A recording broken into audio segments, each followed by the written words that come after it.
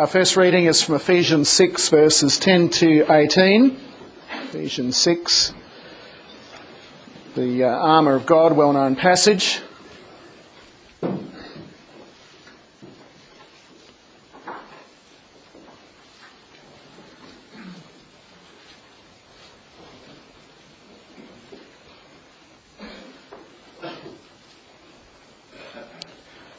Finally, be strong in the Lord and in the strength of his might. Put on the full armour of God, that you may be able to stand firm against the schemes of the devil. For our struggle is not against flesh and blood, but against the rulers, against the powers, against the world forces of this darkness, against the spiritual forces of wickedness in the heavenly places. Therefore, take up the full armour of God, that you may be able to resist in the evil day, and having done everything, to stand firm. Stand firm, therefore, having girded your loins with truth, and having put on the breastplate of righteousness, and having shod your feet with the preparation of the gospel of peace. In addition to all, taking up the shield of faith, with which you will be able to extinguish all the flaming missiles of the evil one. And take the helmet of salvation and the sword of the Spirit, which is the word of God. With all prayer and petition, pray at all times in the Spirit. And with this in view, be on the alert with all perseverance and petition for all the saints. Would you turn then please to Psalm 27? We just sang that a minute ago. Psalm 27. I'll read the whole psalm. The text for the sermon this morning is verse 14, the last verse of the psalm.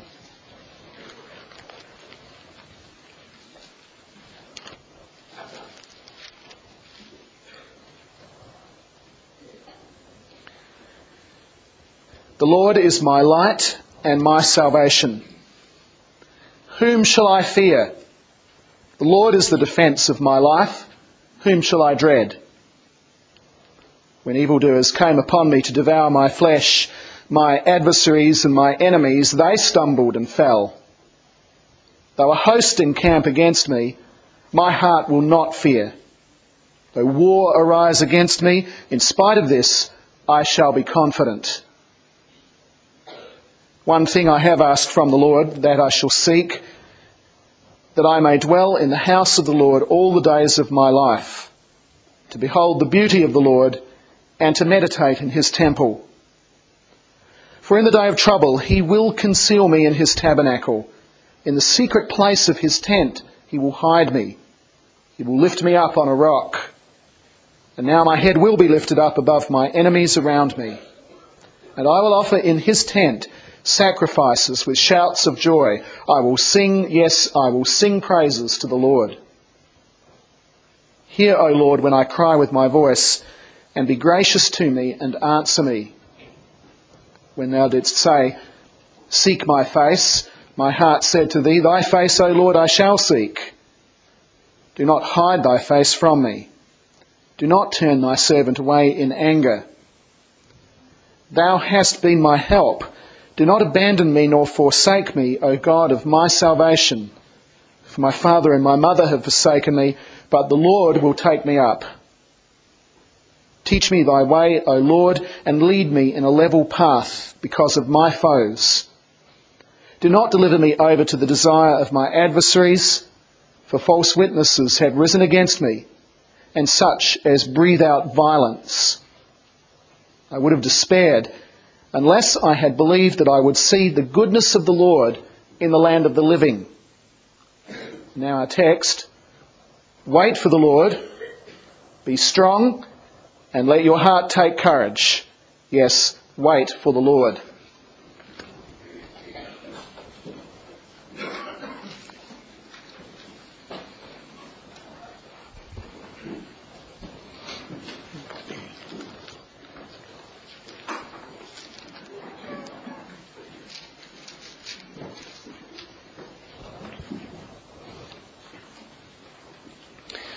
Covenant people of God, many tribal cultures expect young men to prove themselves with acts of daring and courage. There may even be some rite of passage involving perhaps taking a spear and going into the bear cave to dispatch the beast, or swimming out to a reef in shark-infested waters and back again, or something of that kind. And even in our relatively tame culture, you often expect the young men to be the ones who are bolder and more aggressive and take more risks, and they certainly appear to do that on the road and in the pub and elsewhere, at least if the papers are to be believed.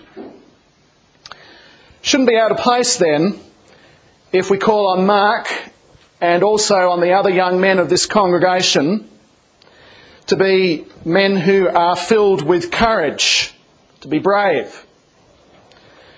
But of course, we're not talking here about the world's idea of bravery or courage. The biblical idea is quite different. And that call to courage is something that is addressed in the Bible not only to young men, it's also addressed to young women, and it's also addressed to older folks. 2 points this morning. First of all, why we need to be brave. And secondly, what it means to be brave. Why we need to be brave and what that means, what that command means. And I don't know if it comes as any surprise to you, but as we look in the first place at why we need to be brave, I don't know if you are aware of just how frequently the Bible calls upon God's people to show courage. In Deuteronomy 31, verse 6, where Moses was giving his last counsel to all Israel before they crossed over into the Promised Land, he gave this command to all the people: be strong and courageous. Do not be afraid or tremble at them. And of course he was talking about the Canaanites. And God through Moses gave exactly the same command and counsel to the new leader of the people of Israel at that time, to Joshua, whose name is equivalent to Jesus, meaning salvation, and there is great significance in that for courage. In verses 7 and 23 of Deuteronomy 31 as well, that same command, almost exactly the same wording: be strong and courageous. In Joshua chapter 1, verses 6, 7, 9 and 18, the Lord repeats that same command to Joshua personally. And there are many, many other instances of this in the Scripture. Psalm 31, verse 24, be strong. Let your heart take courage, all you who hope in the Lord. Isaiah 35, verse 4, addressed to those who are anxious, to those of anxious heart. Take courage, fear not. And you find the same thing essentially in the New Testament. 2 Corinthians 5, verses 6 and 8, the Apostle Paul describes himself and the other apostles and other Christians as being always of good courage. We are of good courage, he says. And in Ephesians 6, as we read, the same apostle commands God's people: be strong in the Lord and in the strength of his might. And verse 14 of that chapter similarly, stand firm.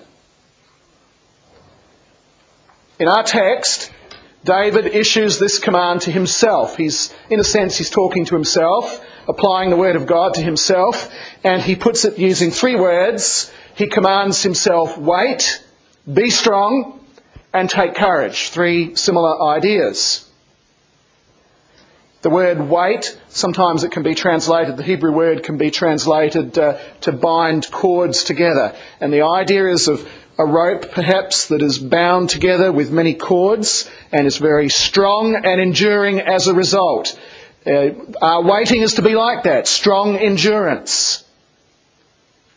The word be strong, that command implies that we should be firm and well established. And the command to take courage especially means that we show strength, that we exhibit it. Not only that we're given it, that's true too, but that we display it in our lives. Courage, strength and boldness. So one reason why we need to be courageous, to be brave, is because God commands it, and he does so quite frequently in his word. Okay, but why does he do so? Why does the Scripture have so many commands to be strong and brave? Well, I'd like to suggest to you 3 reasons. First reason why we need to be brave is because God's people have many enemies. In the Old Testament, that command to be strong and courageous was given to a people who had to enter the promised land, and they had to fight and they had to destroy numerous tribes there, the Canaanite tribes. And they were big. And there were lots of them. And they had great fortified cities. And some of them, either in reality or in the imagination of the spies who went across and saw them, some of them were even giants. And the result of hearing that report was that the courage of Israel failed, and they didn't want to go across. And I want you to note this, that the Lord's response to that was that he punished an entire generation of his own covenant people because they were cowards. And they fell and died in the wilderness. That's how seriously the Lord took this matter of courage, or the failure to show it. You can read that in Numbers 13 and 14 if you want to. As time went by, they had more trouble with these kind of enemies. The Philistines, Syrians, Assyrians, even the Egyptians sometimes, Babylonians. In the New Testament times, God's people also had to contend with unbelieving Jews, very hostile. They had to contend with pagan Gentiles, also sometimes very hostile, especially when their livelihoods were threatened. But behind all of that, all of these human enemies, and they were great and they were fearsome and they caused a lot of trouble, behind all of that lay Satan. They were only human allies of the devil. And he, congregation, is the great enemy. He is far more fearsome and strong even than those giants in the promised land that the spies were so frightened of. He's the roaring lion, according to the Scripture. As we read in Ephesians 6, our struggle is not merely against flesh and blood, people like the Canaanites.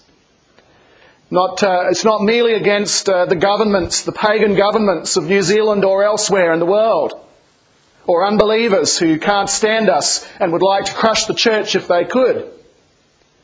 No, our struggle is primarily against the world, the spiritual forces of wickedness, according to Ephesians 6. Sure, Satan uses the physical threat as well. He uses these human allies as he has throughout history. He uses persecution, and he uses the fear that God's people have of those consequences that governments and others can bring upon us. He uses that again and again. But surely we face at least as much threat, if not more, from the temptations that come from that roaring lion, the things that appeal to part of us, our old nature, appeal to our lusts and the temptation to compromise, the temptation to adopt error, the temptation to become discontented with our lot in life, and so on and so on. We've got more to worry about with those things than we have even from humans, from the human allies of Satan. And one of the problems is we tend to fear the things we can see. We tend to fear the men, the giants of Canaan and so on. We tend to fear them more than we do the roaring lion, because we can see them and we can't see him.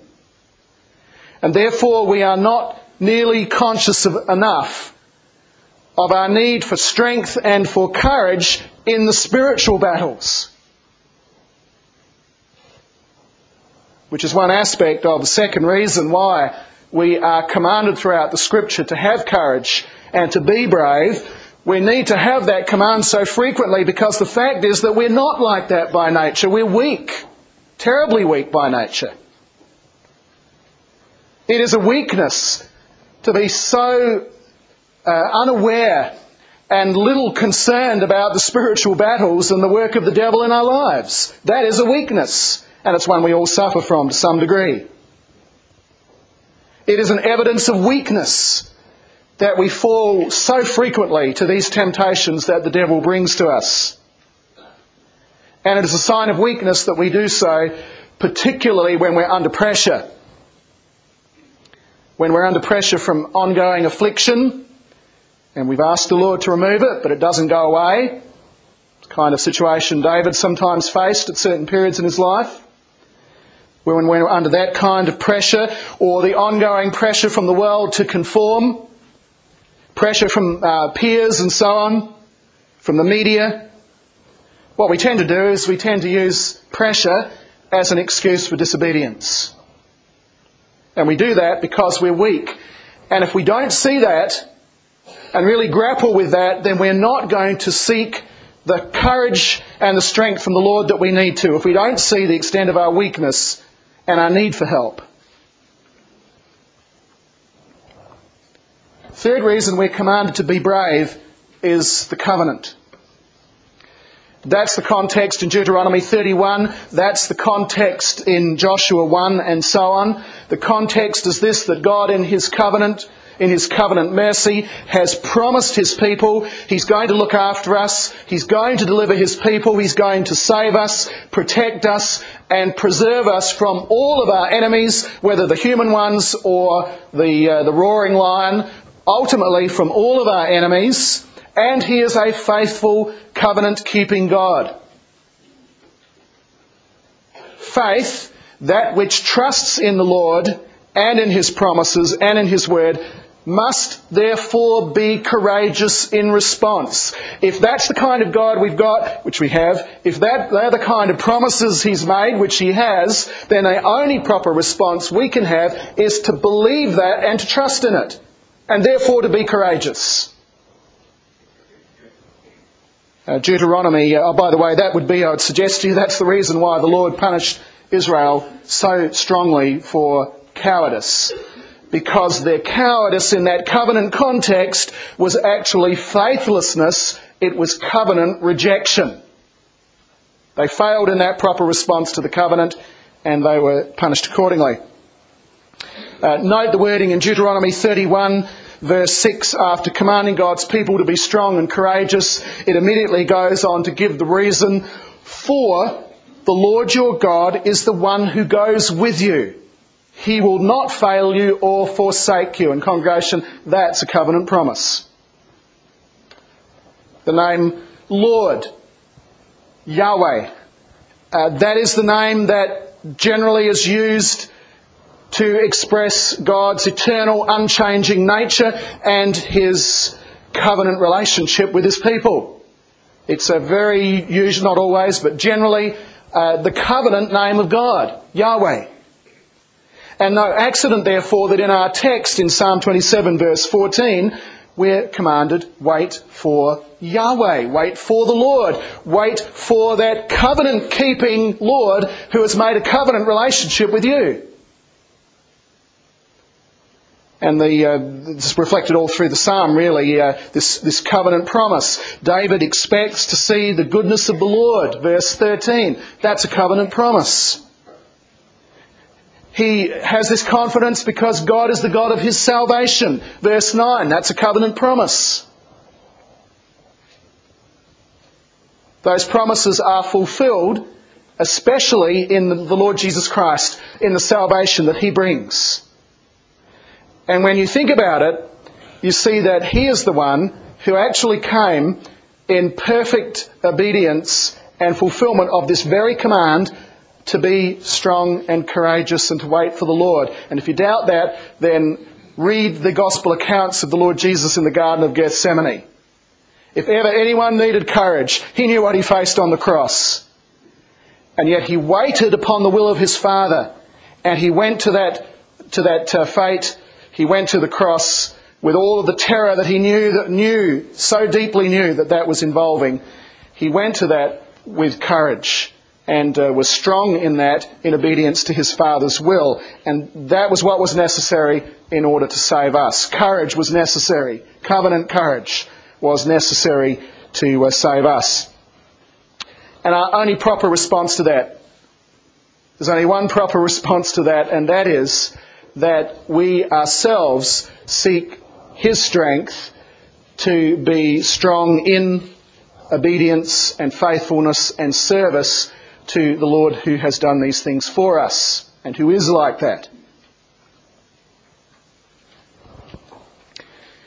In the second and final place then, what does it mean to be brave with this covenant courage?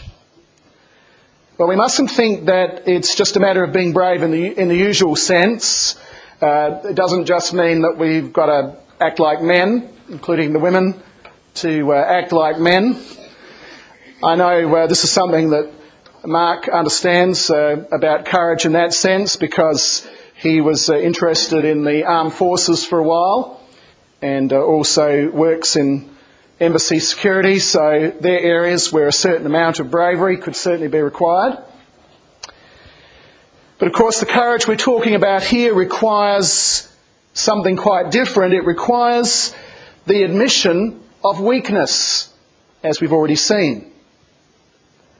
Our courage and our strength is not a matter of screwing our fears down and going ahead and doing the right thing, even though we're frightened of the situation that we're in. That's the normal kind of human courage. That's the sort that earns a Victoria Cross or whatever else, crawling out under enemy fire and saving a comrade in arms, that kind of thing. That's the normal sense of courage. But what we're talking about here means it requires looking to the Lord for strength despite our circumstances. It doesn't require, in the first place, that we simply look for human strength despite circumstances, but that we look to the Lord's strength despite circumstances. And again, we see that throughout the psalm. Verse 1, "The Lord is my light and my salvation, whom shall I fear?" It's not my own strength, it's not my own courage, it's the Lord. Verse 9, "You have been my help." Haven't been my own help, you've been my help. Verse 11, "Teach me," calling to the Lord, "teach me, lead me in a level path because of my foes." I'm not going to lead myself, Lord, you lead me. Verse 13, "I would have despaired unless I had believed that I would see the goodness of the Lord." Not that I'd see my own courage and my own goodness, I'd see the goodness of the Lord. This is not about human strength or courage. And I dare say that's the reason why this command to be strong and take courage is bracketed in this last verse by the command to wait for the Lord. Have a look at that in verse 14. It opens, "Wait for the Lord." Then comes the command, "Be strong and let your heart take courage." And then again, winding it up, "Yes, wait for the Lord." And that puts the emphasis away from what we have in ourselves, and it puts the emphasis upon the Lord and what he gives. You and I will not find covenant courage if we don't wait to get it from the Lord. Waiting in this sense means looking to the Lord. It means asking him for help. It means trusting him for help, for salvation, for relief. And also it means looking to him and asking him for the strength to act faithfully in the meantime. Looking for deliverance and asking for help to be faithful in the meantime. And there is probably nothing harder than doing that when you are under fire, when you're under pressure or under attack, whether that's from affliction or persecution or temptation, because those are precisely the times that we feel like running away. We don't feel like waiting upon the Lord patiently. We don't feel like being obedient. We just want to run away. Or, depending on what kind of person we are, that's the time we most feel like taking matters into our own hands. We're not going to wait for the Lord. Not going to do it his way. We've got to take action and we've got to do it now, or else everything's lost. So we'll just forge ahead with our own agenda. Those are the times that we most tend to take those responses. But waiting when you're under pressure, I think that's one of the bravest things that we're called to do in the Christian life. You can imagine if it's you have a soldier who's part of a battalion or a unit under fire in a difficult situation, And they're told by their officer to hold their fire. Wait for the command. Wait. And there's hordes of screaming enemies rushing down the hill towards them, but they have to wait. Now, what courage is required for that? Or if they're told you've got to hold that hill until reinforcements arrive and you're hopelessly outnumbered, what courage is required for that? And for the Christian, to wait for the Lord requires courage. It's all involved in this verse too, waiting and being strong and courageous. Covenant courage is also seen in uncompromising obedience during this waiting stage. While that soldier stands his ground, while he's waiting for his further orders, while he's waiting for reinforcements or whatever else it is, he must still obey every other order or command that has come from his commanding officer. Not only the command to wait, but everything else as well. Pressure is not a valid excuse for disobedience. I was angry because I was under so much stress at that time. I watched that movie that I shouldn't have because everyone else there wanted to see it. I stopped praying because my affliction wouldn't go away. I'd asked the Lord again and again, but He didn't take the affliction away. So I gave up praying. Pressure is not an excuse for disobedience. And young people are going to need courage, therefore. They're going to need this kind of courage, the courage that God gives, as much now as ever, to deal with those kind of pressures and situations. Young people, not only the young people, but certainly the young people, are going to need this kind of courage that God gives to say no to the pressures of the world regarding sexual sin. I pick on that because that is the thing that the media, with all its enticements and allurements, is going flat out to try to involve us in. And it's going to need a lot of courage to say no to that. And other sins as well, of course. And it is also going to require courage to hold to the Reformed faith. And I say this, I draw attention to this also, realising that Reformation Day comes around this week, and it's very timely that we think about this at this time. But we live in a time when, unlike just after the Reformation, the bulk of Protestants were Reformed. And we don't live in such a time now. The bulk of Protestants are not Reformed. And in such a situation, it is very easy to think that the Reformed way is so out of touch. It's an outdated relic from the past. It's a dinosaur that should be laid to rest, its bones laid to rest. A time when it seems so arrogant to say, considering we're such a small minority, so arrogant to say that the Reformed faith is the biblical faith. And you and I are surrounded by people who will say to us, when you make those kind of comments, who do you think you are, you Reformed people? Do you think you're the only true church? Do you think you've got all the answers? That is the kind of talk that you hear when a Reformed church has lost its way. That's actually an attack on the Reformed faith. I'm not talking about the issue of whether we're a perfect church. Of course we're not a perfect church, and we have plenty of evidence for that, and know that only too clearly. But we should be able to say without shame, congregation, that the Reformed faith is the true religion. That's the language of the Westminster Confession, and it's correct. So we're not talking about us as individuals or our behaviour as a church. We're talking about the Reformed faith and that system of doctrine that comes straight out of the Bible. And the attack upon that is that that's just one option among many, maybe the best option, but it's not the only one. And our young people especially are going to need courage to resist that attack upon the Reformation. And the older ones are going to need it too. That's the courage we pray for them and for ourselves. But the kind of courage that is commanded here also involves a joyful expectation. And the word wait that is used here, the Hebrew word actually implies that eager and joyful expectation.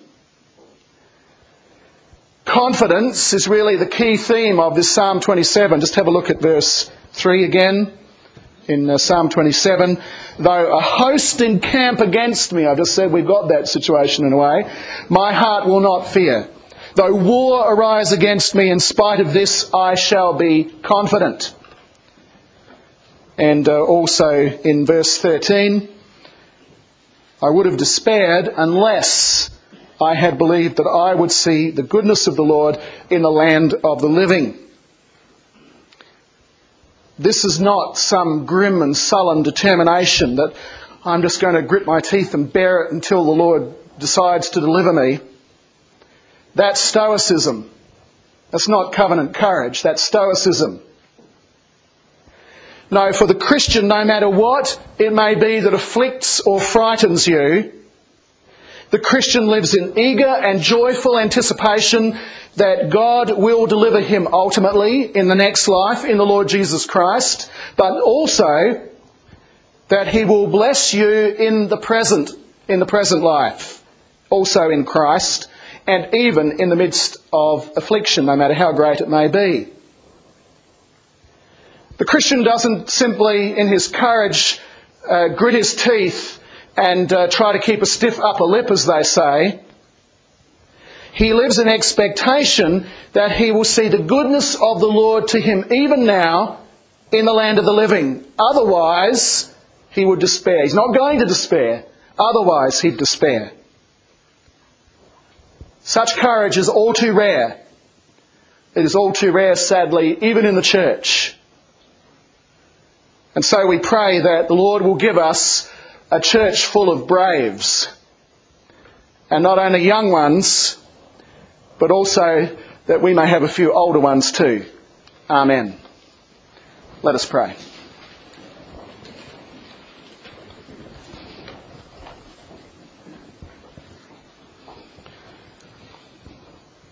Almighty God and Heavenly Father, would you supply to us, both young and old, strength and courage, the strength and courage we need to resist the devil, to resist the pressure from the world and the pressure that comes from our own flesh. Father, give us the strength and the courage we need to be constant in the face of persecution and in the face of pressure to compromise and to conform. Father, give us the courage to be different. And so, Father, to pursue sanctification with your aid. Father, give us the courage to boldly proclaim the Lord Jesus Christ and cause us to look to you for this strength and not to try to find it simply within ourselves. We pray this in Jesus' name. Amen.